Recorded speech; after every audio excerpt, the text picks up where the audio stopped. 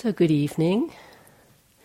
This first day of a retreat can seem endless sometimes, can't it? As the mind and body adjust to this schedule, getting up so early, sitting and walking. So congratulations for surviving the first day. Only, 30 or so more to go, or 60 or however? But anyway, a good start. And if you're new to long retreat practice, perhaps even if you're not, really important to remember that this is a marathon, not a sprint. You don't need to get anywhere quickly. You just need to settle in to being here, to really being present, and invite that settling in the gentlest way that you know how to do or that you can invite. Because long retreats have their own arc, their own unfolding. If you're been on a number of shorter retreats, 5 or 7 or 10 days, you probably know, the settling in period and then the middle part of the retreat and then the ending part. Well, on a shorter retreat, they can just go by like that, a day to settle in, a few days in the middle, and boom, you're out the door at the other end. It's not like that here. So the settling in period can actually take longer. Every part of that arc takes a bit longer on a long retreat. It can seem to take longer to settle in. We just taught not so long ago, actually the 4 of us, the 6-week retreat at IMS, and 2 weeks in, people were starting to say things like, I feel I finally arrived. Because it really does take time to move into this pace of life and practice in a real full and complete way. So just to give yourself that understanding, know where to get in a hurry. There's something in the psychology that just kind of knows we're in this for the long haul, and so it can take some time to settle in. You have the time. And in that, what you can explore, begin to open to, is what we call the timeless realm. And that's the beauty or the power of a long retreat is, it's a bit like Groundhog Day. We just got through that. Every day is kind of the same. Not much changes around here. After today was a little unusual with the talking in the afternoon. Not from now on in. It's really just day after day, this same schedule. And the beauty or the power of that is just letting go of that intensity and drivenness and busyness of our everyday lives, and really arriving here. Spirit Rock is now your home for these month or months. This is your address. Hopefully just your physical address where your body and mind are, not your email address. No emails during this month or 2 months. And that's the great benefit of a retreat like this, is just to unplug, to actually let go of that intensity that many of us live with day in and day out, of busyness and schedules and meetings and the to-do list and emails and all of the ways that we're so plugged in at the moment. So it's an unusual thing to do. And I don't know how many of you had to try and describe to family, friends, colleagues what you're actually doing for this month or 2. And they're like, you're what? You're not going to speak for that many weeks?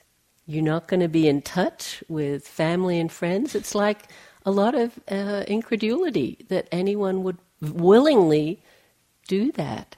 But many of us here and people all over the planet, of course, have been doing this kind of practice for thousands of years, and this sense of retreating, of letting go of that intensity of lifestyle.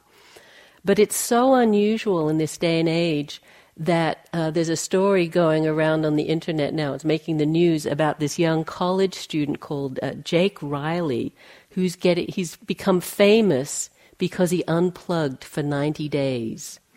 He calls it the Amish experiment, where he went without a cell phone, email, or social media. And people just read that and they kind of go, what? You did what? But you're doing it. We're doing it all the time. But this is such a rare thing that this guy's probably going to write a book about it, that actually not check your Facebook or Twitter account for 90 days.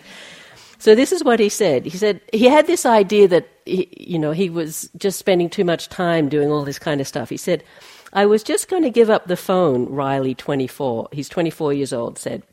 Then I realized that all of my communication would just migrate to the other sources. I realized I had to cut the ties completely if I was going to feel any effect. The first 2 weeks, he said, were anxiety-ridden. All of a sudden, you get home on a Friday night and there's no one around and it's just you and your thoughts. It's very scary. Well, welcome to retreat.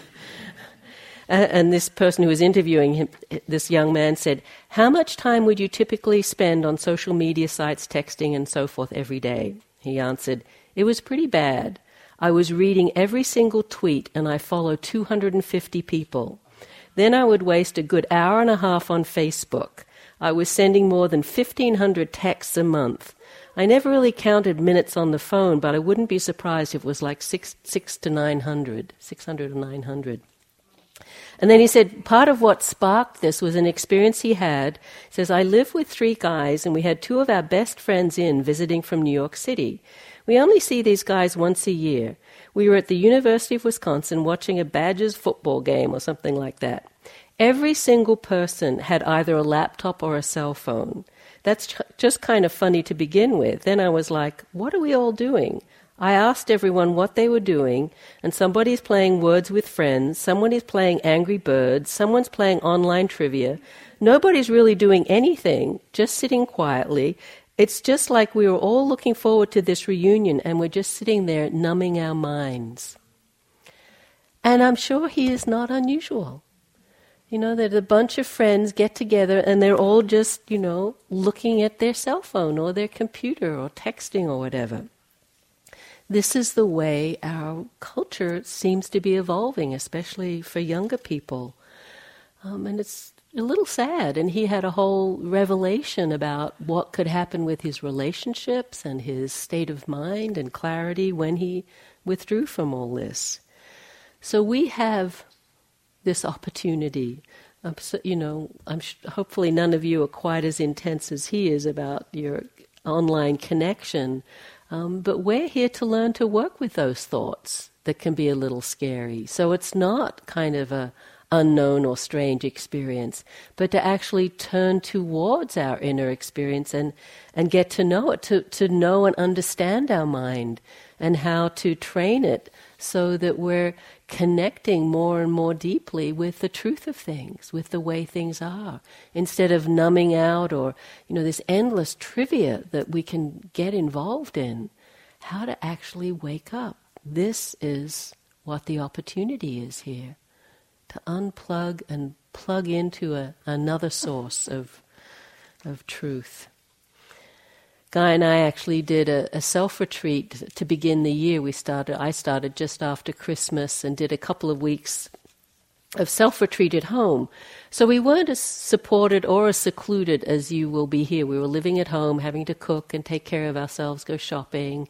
And I had some work I had to do, so wasn't as secluded as retreats ideally are. And I just saw how restless my mind could be. Doing 2 weeks of practice, sitting down, meditating on a regular basis, and the mind just going to this and that, one thing after the other, past, future, as it does. And so I tried, the usual techniques that I tell people to try, counting the breath, in, out, counting to 100. And they work to a certain extent, but in my practice now I didn't want to be so narrow. I didn't want to just focus on the breath. So I came up with this practice that I really liked. And what I would do, it was still with the breath, but it wasn't just focusing on the sensations of the breath. On the in-breath, I would say here, and on the out-breath, I would say now. And there's just something really energetic about those 2 words. With the here, it was kind of a gathering in on the in-breath, like here. And then the now on the out-breath, a relaxing, and I would just open up to anything that was happening in the 6 sense doors. Check in with sounds, the body, what thoughts were present. And I really liked that practice because it had a continuity to it, brought me back into the moment, but it also opened up. the practice, so it had that sense of spaciousness. And so I used it a lot. Every time I noticed that the mind was going on about something, I just remember, oh, here, now. I had to do it a lot. And at times I would just say it over and over again, almost like a mantra. But because those words had a resonance, it actually invited this sense of presence. And I got to watch the mind. And it's so interesting. I mean, I'm sure you've seen this already. You have this sincere intention to practice. I heard how beautiful the clarifying of intentions was in the community practice you did this afternoon. We come to retreat with such sincere intentions. I mean, we want to be here and we want to be present. And what happens? La-di-da-di-da. The mind just goes off here and there with all of this stuff. And so we really see that we have to pay attention to what the mind is doing. We can't force the mindfulness back into the present moment. It has to be an invitation. It has to be some kind of preferring of the stillness and the presence to movement, the stillness and the presence to distraction. This is a radical shift. And we have to make it over and over again. It's not like we just determine that and then it happens. We have to keep refining that, preferencing, and start to shift our belief or our understanding. Just like those kids, their idea of happiness, I mean, I wonder if you really asked them, was that happiness? But it's what they were so conditioned to do was, texting and tweeting and, playing Angry Birds or something. We really have to shift to see that isn't happiness, that distraction isn't happiness, restlessness isn't happiness, that happiness is actually to be found in the here and now. And sometimes this is challenging because here and now isn't that exciting. Maybe not that comfortable. Body's aching or tired or stiff, mind is restless. How do we come to make that choice again and again and again? So it really is a shift in a whole belief patterning, that letting go is preferable to holding on, that we don't actually need to engage in these big projects of fixing or controlling, but actually just allowing this sense of presence again and again and again. So this trust in that, trust in presence, trust in mindfulness, to keep constantly affirming that, whether you use a practice like here and now or some conscious recognition of this tendency of the mind and your trust in the capacity for mindfulness to open to more freedom than the distractedness will ever reveal to us. Because you start to see, I'm sure you're all aware of this, we're deeply wired to make connections in the mind. You just track things, and you find you were just sitting happily in the meditation room and all of a sudden you're in Chicago or back in 10th grade or, replaying an argument with your husband or partner or whatever. The mind just does this. So it has to be this willingness to let go of that, to not get fixed or identified around that, but actually to come to prefer the simplicity of here and now, especially on a long retreat where there's going to be a lot of moments of here and now. And so we're having, as I said, to keep reframing that experience to this preferencing. So we cultivate mindfulness to do that, this moment-to-moment attention of what's happening here and now. This is the foundation or the cornerstone of our practice. And in essence, so simple, and as you know, so difficult to do because of this tendency to distraction, to busyness. It's actually interesting these days. mindfulness is becoming really mainstream. I'm sure you've noticed. It used to be Zen was hip. It probably still is a little hipper in some ways, but they've got a cooler aesthetic than we tend to have. But, it used to be Zen and archery and Zen and motorcycle maintenance and Zen and flower arranging or whatever. Now it's mindfulness, and it's mindfulness in therapy and mindfulness in stress reduction and mindfulness in prisons and in schools and in businesses. Mindfulness is really becoming relatively mainstream, compared to what it used to be. And it's quite a word that people know about. And so here at Spirit Rock, we've been having a lot of discussions. Well, what does that mean as mindfulness moves into the mainstream culture, often without any reference to the Dhamma, to the teachings of the Buddha? And so it's kind of a conundrum that we're tussling with. Do we engage with that and help support that, or do we have another role to play? So it's interesting to see that in some ways mindfulness is going to be the doorway into the West for the Dhamma. It's going to be through mind rather than the teachings of wisdom or whatever. It's through this practice of mindfulness. And I really think that mindfulness is a key and in some ways revolutionary teaching of the Buddha. A lot of scholars these days debate, what's unique to the Buddha or central to the Buddha's teachings, what was around at the time that he was teaching, that he just kind of absorbed and even co-opted, and what was unique to him. And they'll talk about dependent origination and karma and the Four Noble Truths and these other teachings. And there's a lot to be said about that. But often I find in these discussions they don't much talk about mindfulness. Yet I think that was in his time revolutionary in the way he taught it and practiced it. And I think, as is happening today, will be revolutionary in the integration of the Dhamma into the West, that this teaching of mindfulness is key. At the time of the Buddha, there were lots of practices. I think I talked a little bit about the Buddha's journey. He did what was really common as a meditation practice was samadhi, samatha practice, concentration, deep states of concentration. A lot of emphasis on rites and rituals for purification or philosophical debates.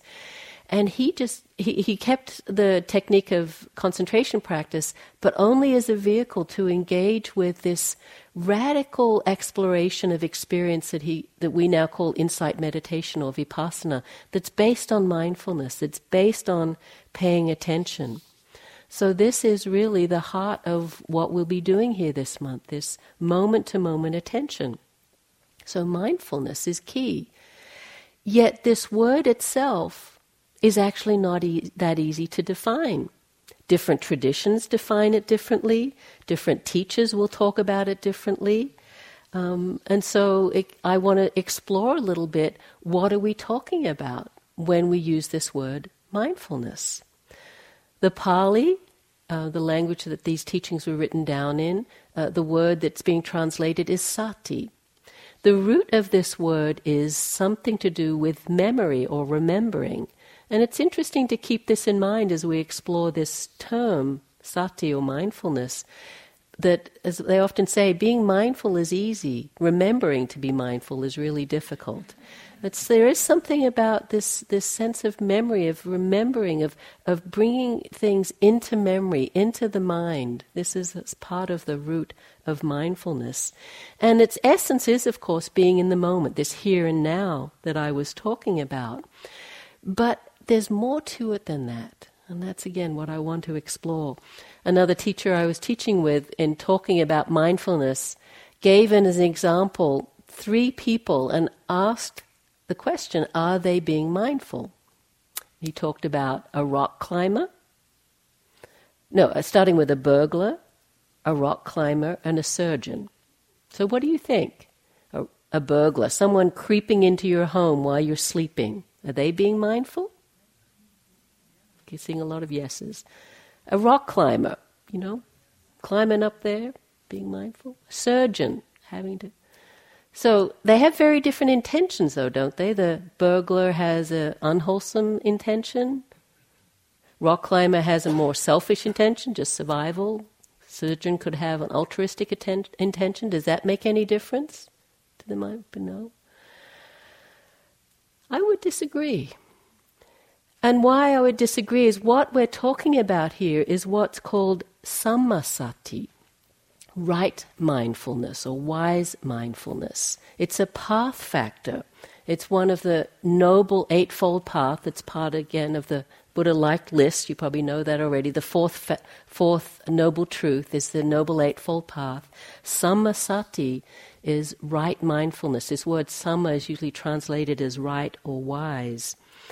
And that's what we're practicing here. So in some ways you could say these people were being mindful, but true mindfulness leads to insight. Samma sati leads to insight. It leads to letting go. It leads to disidentification. It lessens suffering.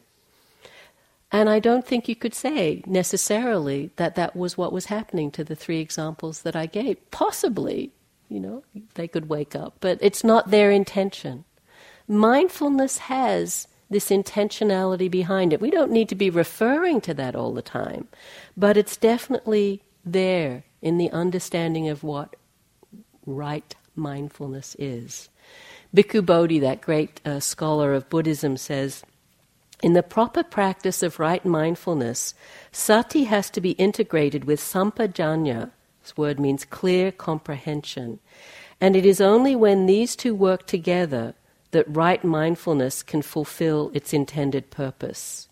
Samma sati, right mindfulness, must always be guarded by right view, steered by right intention, grounded in the three ethical factors, and cultivated in conjunction with samma vayama, right effort. Right effort necessarily presupposes the distinction of mental states into the unwholesome and the wholesome. And what he's doing there is putting right mindfulness in the context of all of the other 7 path factors of the Eightfold Path. So it's really part of this whole training that includes right intention and right effort. Right mindfulness can't be separated from those. So this is really important to understand as we begin these weeks of practice of mindfulness, that the purpose of mindfulness is to develop insight. And primarily the shorthand for that is into the 3 characteristics. We'll probably talk about that at some point, into impermanence, unsatisfactoriness, and not self. These are so key. And the purpose is to develop wholesome states and reduce or let go of unwholesome states. We can know that mindfulness is working when we start to see these aspects happening. So this is why mindfulness isn't just bare awareness, which is what you could really say those 3 examples that I gave were practicing. That's a part of mindfulness. But when we're talking about samma sati, there's much more to it than that we'll be exploring in these weeks to come.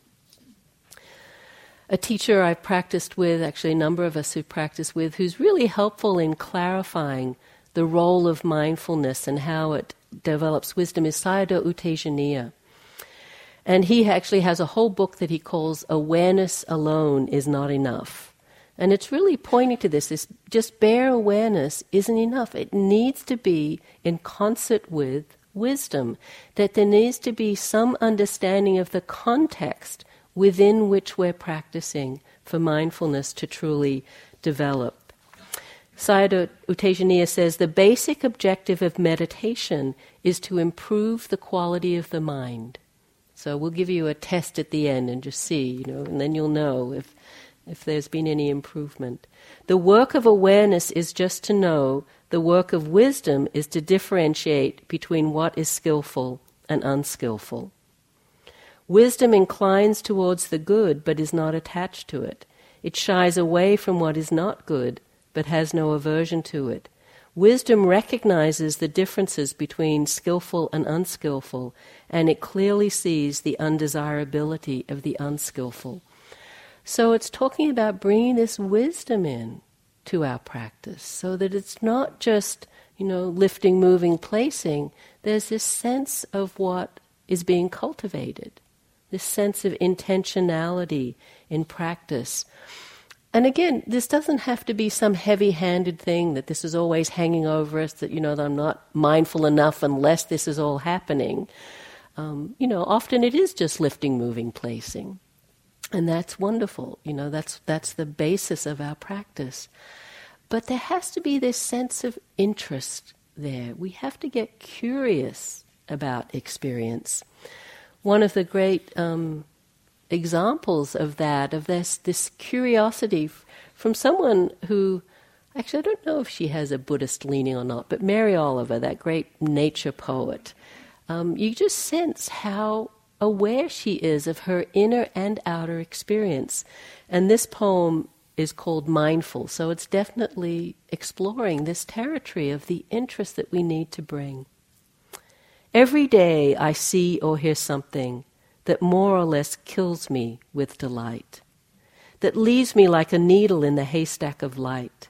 It was what I was born for, to look, to listen, to lose myself inside this soft world. So again, she's turning her attention inward, inside this soft world, to instruct myself over and over again in joy and acclamation.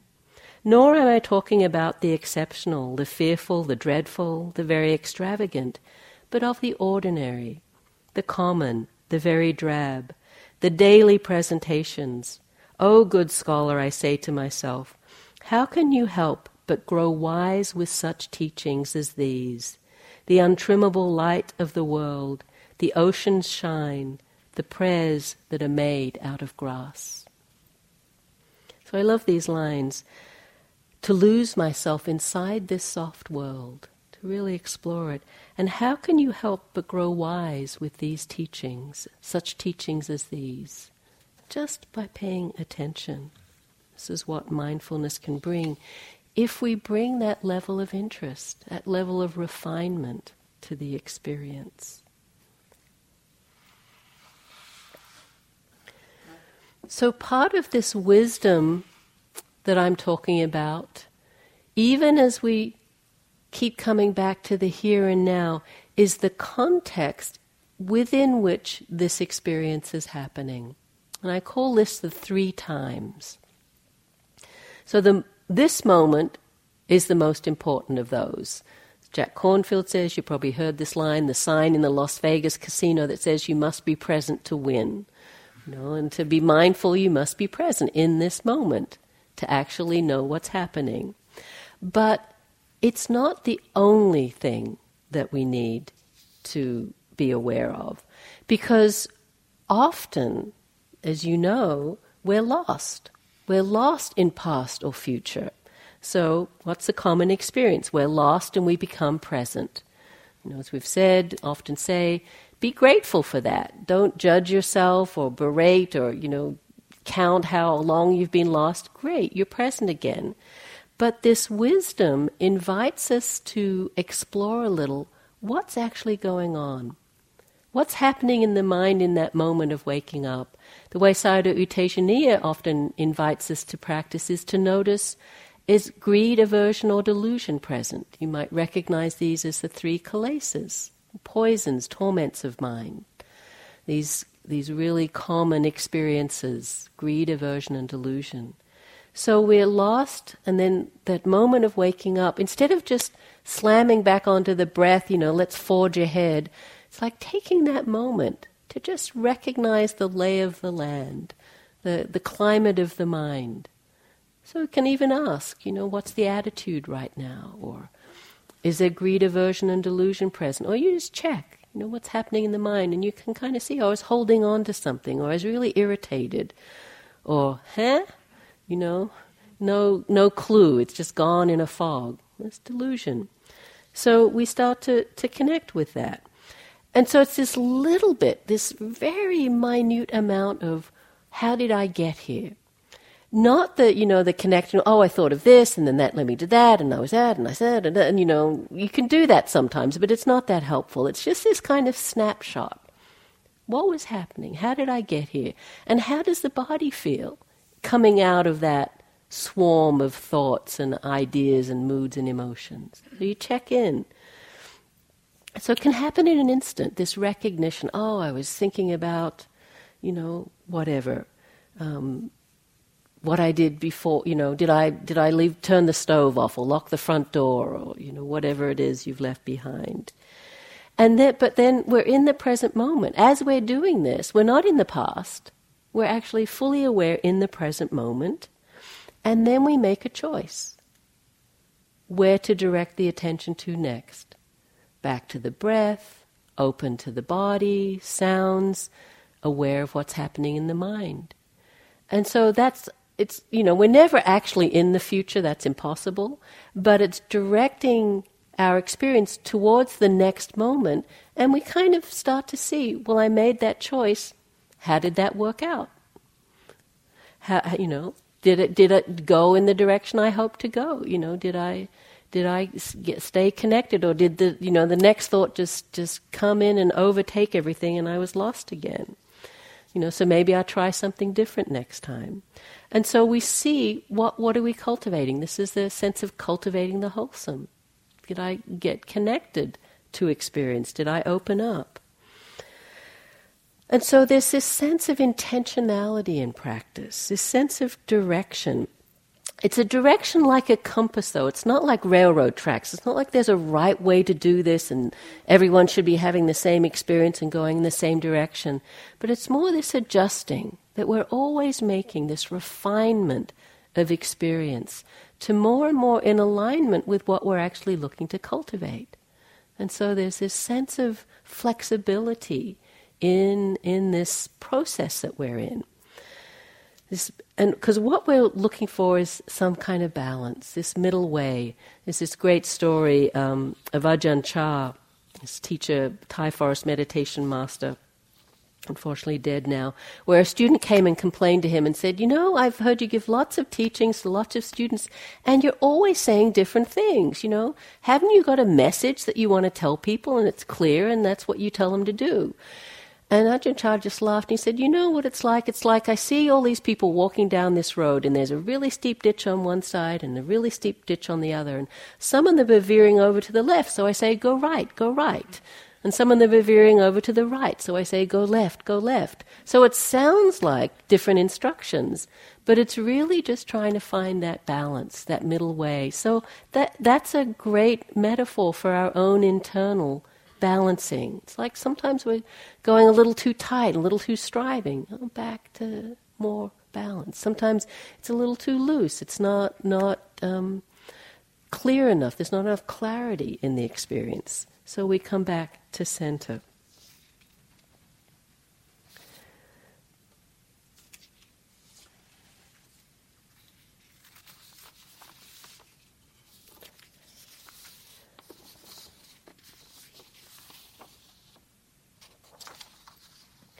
And so the challenge is how to do that balancing without falling into craving or aversion, wanting the peace, wanting wisdom, wanting insight, not liking the distracted mind or the aching body. This is our challenge. And this is why we call it a training. It's not something that we do perfectly, but we try again and again. We bring that sense of presence again and again. And to really trust that mindfulness itself has a wisdom to it, if we're engaged with it in the way that I've been talking about. And then what's developed is what's called samma sati, mindfulness wisdom. Buddhadasa, another great Thai forest meditation master, used to use this term all the time. He wouldn't talk much about sati, because he'd think, well, that's just mindfulness. What we want is samma sati, mindfulness wisdom.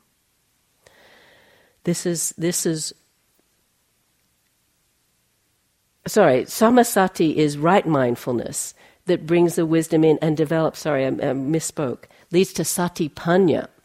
I knew that didn't sound right. Sati-panna is mindfulness wisdom. Sati, mindfulness, panna, wisdom. That's the kind of sati that we want, sati-panna.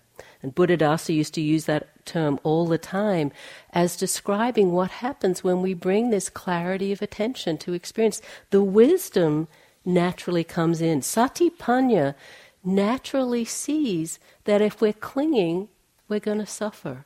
If we're identifying, there'll be contraction and resistance and all kinds of struggle.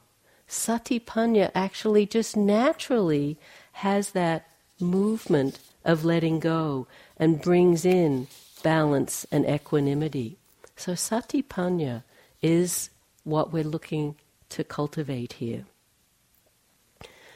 Because it's very clear, you probably all in the intentions you spoke about this afternoon had aspirations for greater kindness or wisdom or freedom or happiness or compassion.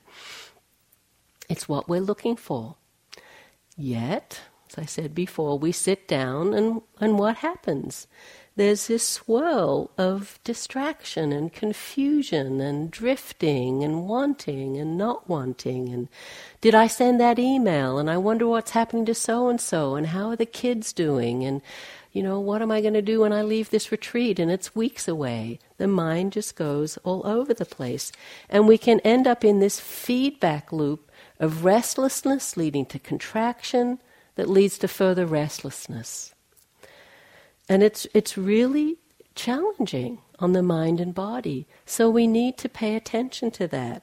And it's why we have already started emphasizing, and will continue to do so, this relaxing, this coming into the present moment and just settling. We can't force that settling, but as much as possible to invite it so that that contraction can begin to be released and it won't feed that cycle. I have a niece in Australia who has had ADD, and she's getting into her teen years now, so it's lessening a little bit. She said something really interesting. She told her mother, she said, yeah, I still have that same energy, that vibrating, really difficult energy, but now I know it, and I can just sort of sit with it. I don't have to rush around and act out of it. And it was such a wise response from this young girl to really learn to work with that kind of agitated energy. And so this is what we as meditators also need to work with. How to take that tension and energy that so many of us have accumulated and actually learn to breathe with it. Release it.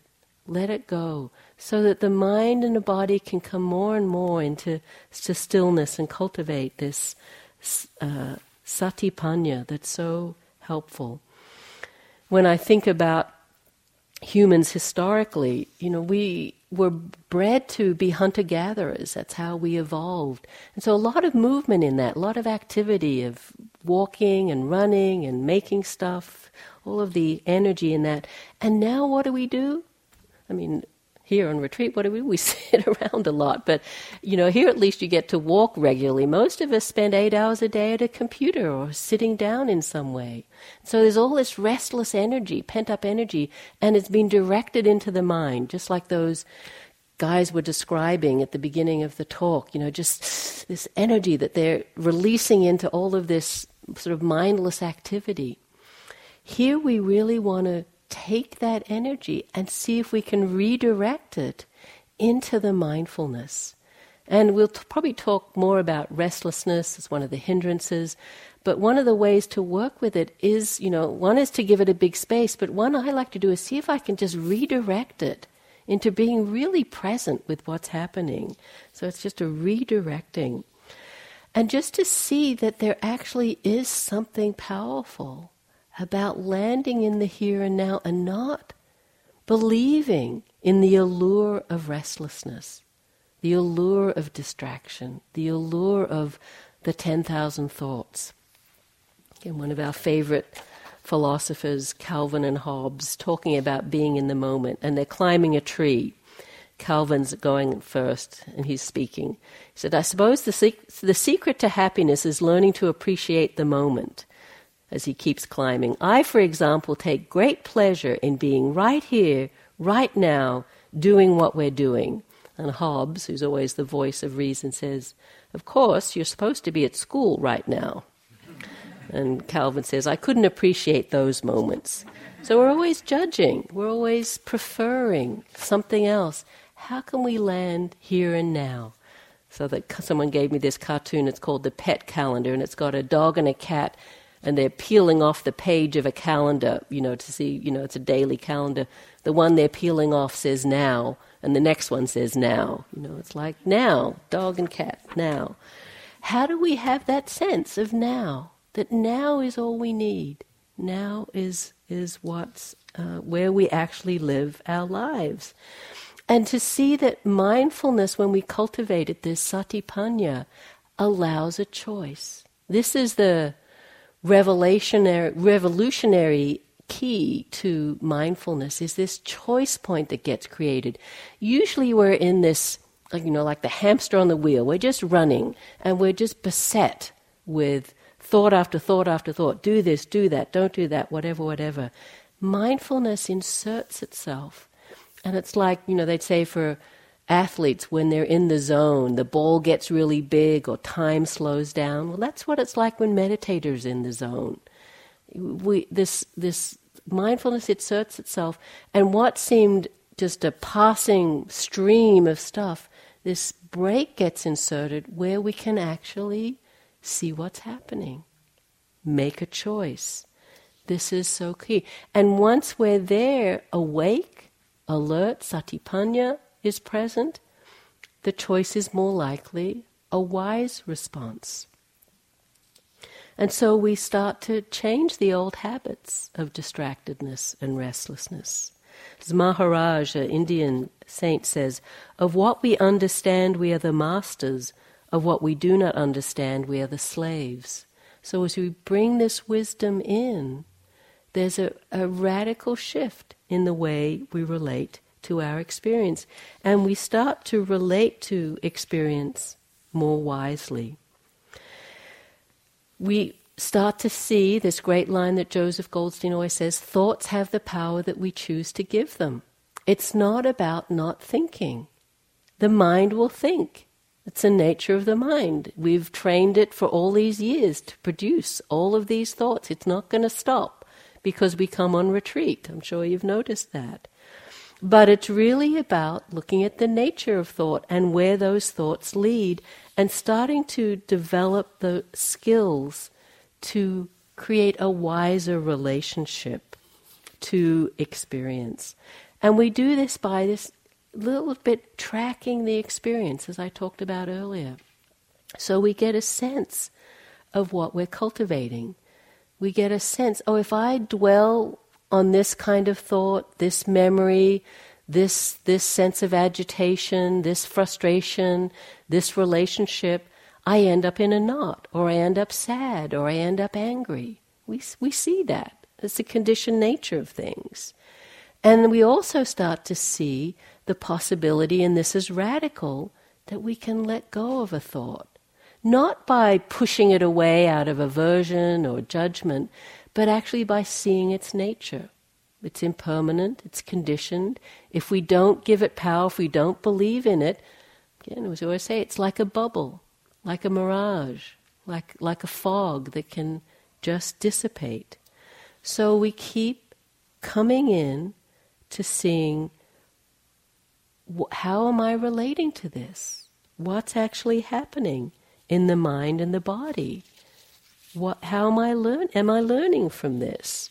And in posing these questions, I don't mean for you to go overboard, with challenging or, interrogating yourself all the time. This is something you just do every now and then. But particularly if you wake up out of a mind storm, you've been lost and you've just been gone and thinking, and it's gone here and there and up and down, and you're kind of exhausted. It's like, what was that?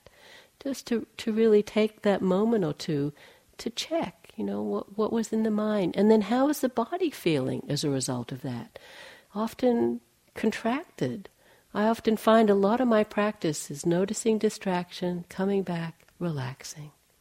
Notice distraction, come back, relax. Allows me to be more present. So we realize that we can't control our thoughts, but we can work skillfully with them. And we see the conditioned nature or the tendencies of certain kinds of thoughts. Again, Sayadaw Tejaniya says, when the defilements are strong, the mind will be interested in things that feed the defilements. If wisdom is strong, the mind will be interested in what supports wisdom. This is sati-panna. There's a natural wisdom. There's a natural interest. When the wisdom is there, there's a natural interest in what's more wholesome, what's more freeing, where is greater happiness or peace.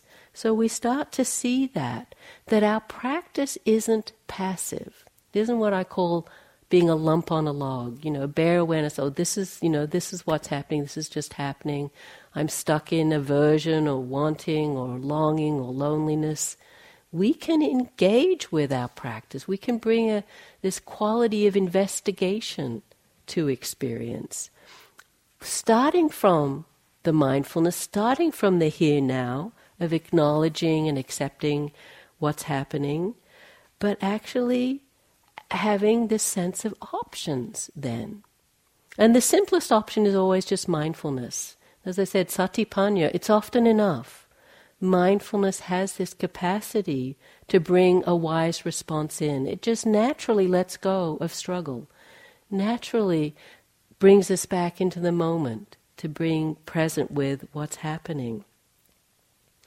But we start to learn about how to work with the mind, how to reduce the hindrances and our fascination with them, how to increase the wholesome. And again, we'll talk more about this, that we need to notice the wholesome qualities when they're present of peacefulness or calm or interest or energy or joy or whatever. This is also helpful, really important.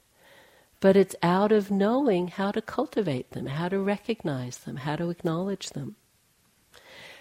And again, we'll talk more about this. This is just to give overviews of different things that we can do, but you can use antidotes. If you really find that you're being caught in a mind storm, that you're struggling with something, to use the practice of metta that we'll begin teaching tomorrow, of loving kindness and acceptance, that just reorients to a wish towards happiness for yourself and for others. Sometimes going to something neutral, if you're really caught, is better than trying to be present for it. If there's a strong emotion that's present, to go to sounds or something more spacious. Again, we'll talk more about this. But we're always looking to balance. And this needs sati-panna, this needs the wisdom to know what this balance is, to balance dullness with energy or interest, restlessness with calm.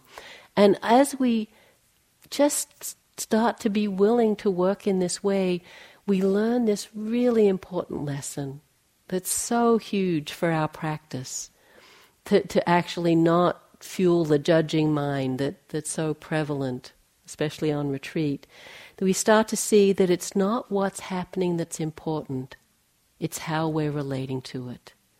And if you could just remember one thing from this talk, it would be that. It's not what's happening that's important, it's how we're relating to it. Are we pushing it away? Are we averse to it? Are we holding on? Are we identifying with it? Are we spaced out and not knowing what's happening? And Sayadaw Tejaniya says, what is happening is never a problem if we're mindful of it. It doesn't seem like that in the moment. It seems like my aching knee is a big problem, and unless I can get rid of it, I'll never be able to meditate. Or my mind is the only mind in this hall that's filled with, useless and repetitive thoughts. And it's not true. It's not true that your mind is the only mind, because believe me, if you could hear other people's minds, you would know that they are also going through these same kind of loops, and we're just all recycling the same old stuff. It's just moving from person to person, going around the hall. Be kind of despairing. But it's really how you relate to it that's important. So we have all of these weeks to practice together, to explore this mind with mindfulness. It's such a rare opportunity, but people have done it for countless centuries, found the value in this kind of practice of turning towards our experience with sati-panna, mindfulness, wisdom, and really waking up to what's here and what's present. There's a beautiful chant that's done every day in many monasteries around the world, and certainly at the Amaravati, Abhayagiri monasteries that we're particularly connected to, and many of those monks and nuns come and teach here. So if you've gone to those monasteries or sat at those retreats, you'll know this chant where they do a recollection of the Buddha, the Dhamma, and the Sangha. It's a beautiful chant. In the recollection of the Dhamma, it describes the qualities of the Dhamma that make it so valuable. And it says that the Dhamma is sanditiko, akaliko, ehipassiko, opanayiko, pachatam, veditabo, vinyuhiti. And these words are all so powerful. Sanditiko means apparent here and now. Sanditiko. And Sumedho says, you may think of the Dhamma as some kind of thing that is out there, something you find somewhere else. But sanditiko means that it is immanent, it is here and now. The Dhamma is sanditiko. Akaliko, timeless. It's the truth of things. It's not something made up by the Buddha or by us. It is the way things are. This is the Dhamma, akaliko. Ehipassiko, this great word that means encouraging investigation. Also, come and see for yourself. Ehipassiko. Opanayiko, leading inward or onward, can be translated either way. Leading inward, onward. I could even to actually see that this practice has a direction to it, and it's to greater peace and freedom. Opanayiko. Pachatam veditabo vinyuhiti, to be experienced individually by the wise. It's not something you just think about or read about. This Dhamma only works if you practice. And so here we have this amazing opportunity to practice this Dhamma that's sanditiko, akaliko, ehipassiko, opanayiko, pachatam veditabo vinyuhiti. Apparent here and now, timeless, encouraging investigation, and leading inward to greater freedom and happiness and true peace. This is the possibility, this is the offering of the Dhamma and the practice for these weeks together. So I look forward to continuing this exploration and supporting your practice and sharing these teachings with you. It's truly precious, but not so rare that you need to go home and write a book about it when you leave the retreat. So at the end of our Dhamma talks, we just like to create a few minutes before we move on to the walking period, just to let the words settle. You don't need to change your posture if you wish to get more comfortable, but we just sit in silence for a moment or two and let the words go. Whatever's helpful, obviously, will stay with you. If it wasn't, just to let the words go and settle and trust this present moment arising.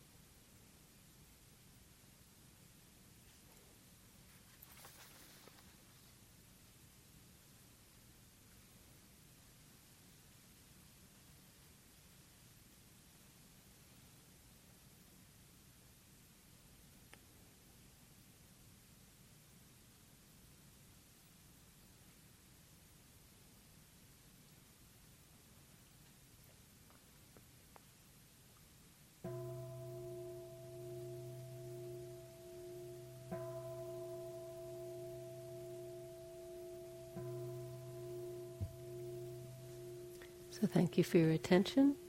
There's now about 35 minutes for walking, and then at 9 o'clock there's the last formal sitting of the day, and we end that sitting with chanting. So really invite you to come. It always picks the energy up to chant together, and I think you have the chant sheets that we, I guess.